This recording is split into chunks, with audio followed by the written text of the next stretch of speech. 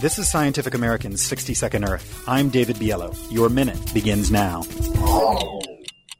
Homes are rising on the National Mall in Washington, D.C. No, it's not a return of Hoovervilles thanks to the Great Recession. These are solar homes competing in the U.S. Department of Energy's Solar Decathlon, which starts October 8th.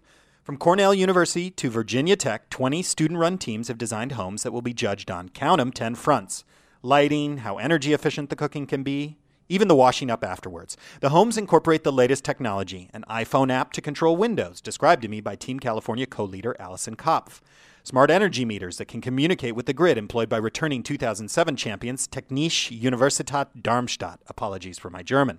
I'm personally rooting for Team Missouri. It's where I grew up, and it's not typically known for its solar technology.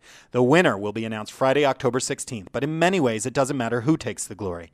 Homes eat up 20% of U.S. energy use, and real companies are donating their products to the students to prove their real-world energy efficiency.